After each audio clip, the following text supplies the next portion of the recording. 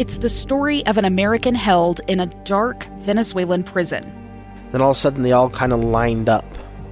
They pointed their guns at me. And this is the point where I thought, I'm going to die today. I'm Becky Bruce. I spent a year working on Hope in Darkness, which now has more than 2 million downloads. Find it on kslpodcast.com or wherever you listen to podcasts. Welcome back to the program. I'm Lee Lonsberry. This is Live Mike.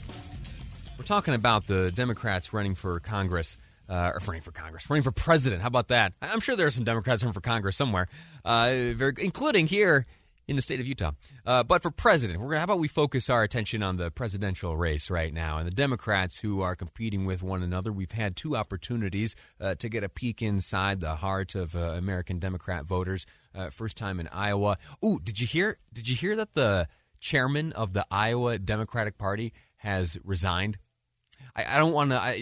It's not graceful to gloat or to celebrate when someone loses a job, even after bungling so extremely the Iowa caucuses, as was the case for the Iowa Democratic Party chairman. But I think that's absolutely the right move. Of course it is. If there is any chance for Iowa to hold on to its position as the first in the nation in terms of caucuses in the next presidential round, this is obviously something that had to happen. Now, that's not to say that I think that Iowa should retain that position. I've heard some very creative and interesting suggestions on how to adjust the calendar when it comes to primaries and caucuses, and that's a conversation for another day. But very interesting nonetheless. We have had a few opportunities to see what American voters feel. In Iowa, it was pretty much split between Mayor Pete and Senator Sanders. Bernie Sanders getting the popular vote there. That was the first bit of data they shared with us. But the ultimate, the one that counted, were the delegate equivalents. That, of course, went to Mayor Pete Buttigieg. A slightly different story, roles a little bit reversed once we got to New Hampshire. Anyway, that will continue to play out. That race is going to be an exciting one to watch. It's pretty neat. Regardless of your politics, I think, and maybe I'm a nerd in this regard, I do enjoy the strategy and the resources that are poured into these races, which brings me to the topic at hand, the resources, the expense, the money being poured into this race. These candidates are spending massive sums of money to try to get out the vote, but some have much larger war chests than others, and where they're spending their money could be just as important as how much is being spent.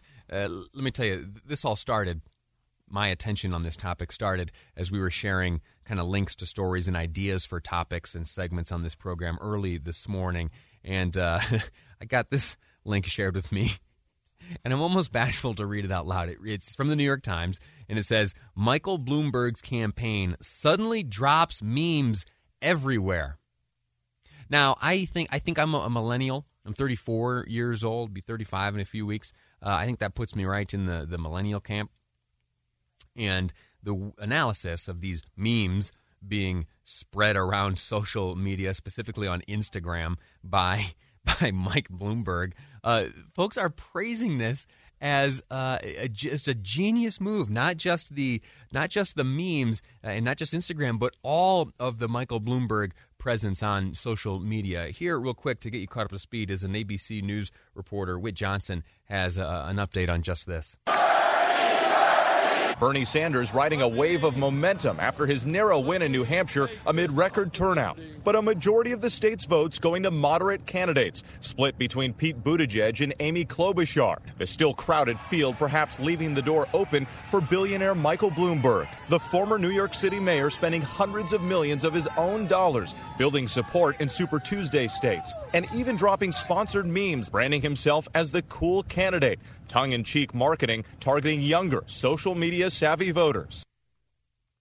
I don't like it. I don't like it one bit. I've seen some, and listen, you might say that, oh yeah, well, Lee, of course, you never like Democrat stuff. Well, that's not true, first off. And second, this is separate and apart from politics. I know about memes. I am not a big fan of them. I do get the humor. I think it's funny sometimes. We've got a text message feed between myself and my sisters, and we will trade them back and forth, and it's funny, and it is good for inside jokes, and it's a good way to get a little distracting chuckle in the midst of a hard-working day. But it is just that, a distraction. If you look at these memes, and there are a number of examples of them in this New York Times article that I've got here in front of me, there is I have not seen the substance removed so thoroughly from an argument and a platform and a position than is the case in these memes. There is nothing. You don't know about platforms or positions. You don't know what a candidate, specifically Mike Bloomberg, wants to do for you. You don't know what his plans for immigration are or anything like that. It is just this cute little, how can we sink our teeth into these types of folks that just scroll through the Instagram feed, clicking on the hearts from time to time. How can we make them think that we're cool? Well, the way that Mike Bloomberg is doing it is he's teaming up with, and some of these words I'm not even comfortable saying because I don't accept them into my own lexicon as real things. First off, meme, not a big fan of that word. This next word, also not a big fan of the word influencer. Influencer. Have you, okay, let me save that rant, but I'll tell you, these influencers are on the receiving end of a good deal of money from Mike Bloomberg. And Bloomberg's tactics are, he certainly, I think, would accept the role of president if he were to win. Polls do not indicate that that's going to be the likelihood, but he has made it known that regardless of whether or not he is the Democratic nominee, he will support whoever is, and that his ultimate goal is to remove from office President Donald Trump. And he's doing so in this fashion with these memes by paying the influencers. Anyway, as I look through the Twitter handles and the Instagram names of these various folks who are putting the memes out and who are receiving money from Bloomberg, I realize that I'm probably out of touch. I don't know that I recognize any of these folks, and they were selected because they have tons and tons of followers. The collective number is 60 million followers among a group of maybe, 1, 2, 3, 4, 5, 10, 15, maybe 20 max Instagram handles. Maybe that's what I should be doing. Maybe we ought to turn our sights on Instagram. Maybe we should make some memes promoting this new program here on KSL Radio. We'll talk to the producer staff after that and see about it. Anyway, alongside their efforts across the country and on social media, there are some candidates who have come here to Utah to engage in some conventional stand up in front of a group, give a speech, answer a few questions type operations. The most recent one we've learned of is Mayor Pete will be in town, I think next week, and we don't know where. We have no idea where Mayor Pete will be appearing. We do know that it's in Salt Lake City. And get this is pretty cheeky. That's another word I'm not a big fan of, but I used it nonetheless. Pretty cheeky on the part of Mayor Pete. He sent out a blast email to everyone, and it said, I'm coming to Salt Lake City. I'm going to share with you my vision. I'm going to answer your questions, and it's going to be on this day at this time in Salt Lake City. If you want to know exactly where it's happening, send your email address, and I'll share with you the full details. Well, I wanted to know. I wanted to know which venue had won. If I maybe knew someone involved with the running of that venue, I might call them. And so in an investigative sense, I put my email address in there.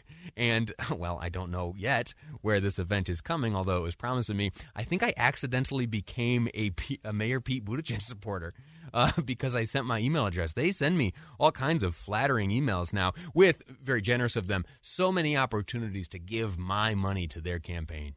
Anyway, so we'll see. We don't yet know where the mayor will be appearing, but he's coming to town, as have many other members of this group of folks trying to become your president. And later on, if we have some time in the program, I'll share with you some of the things that these candidates have said, either while in Utah or about Utah. In the next segment, we're going to talk about reading. It is important, and there are some groups here in Utah that would like Utah's youth to get excited about reading. I'm going to share you how it's being done next on Live Mike. I'm Lee Lonsberry, and this is KSL News Radio.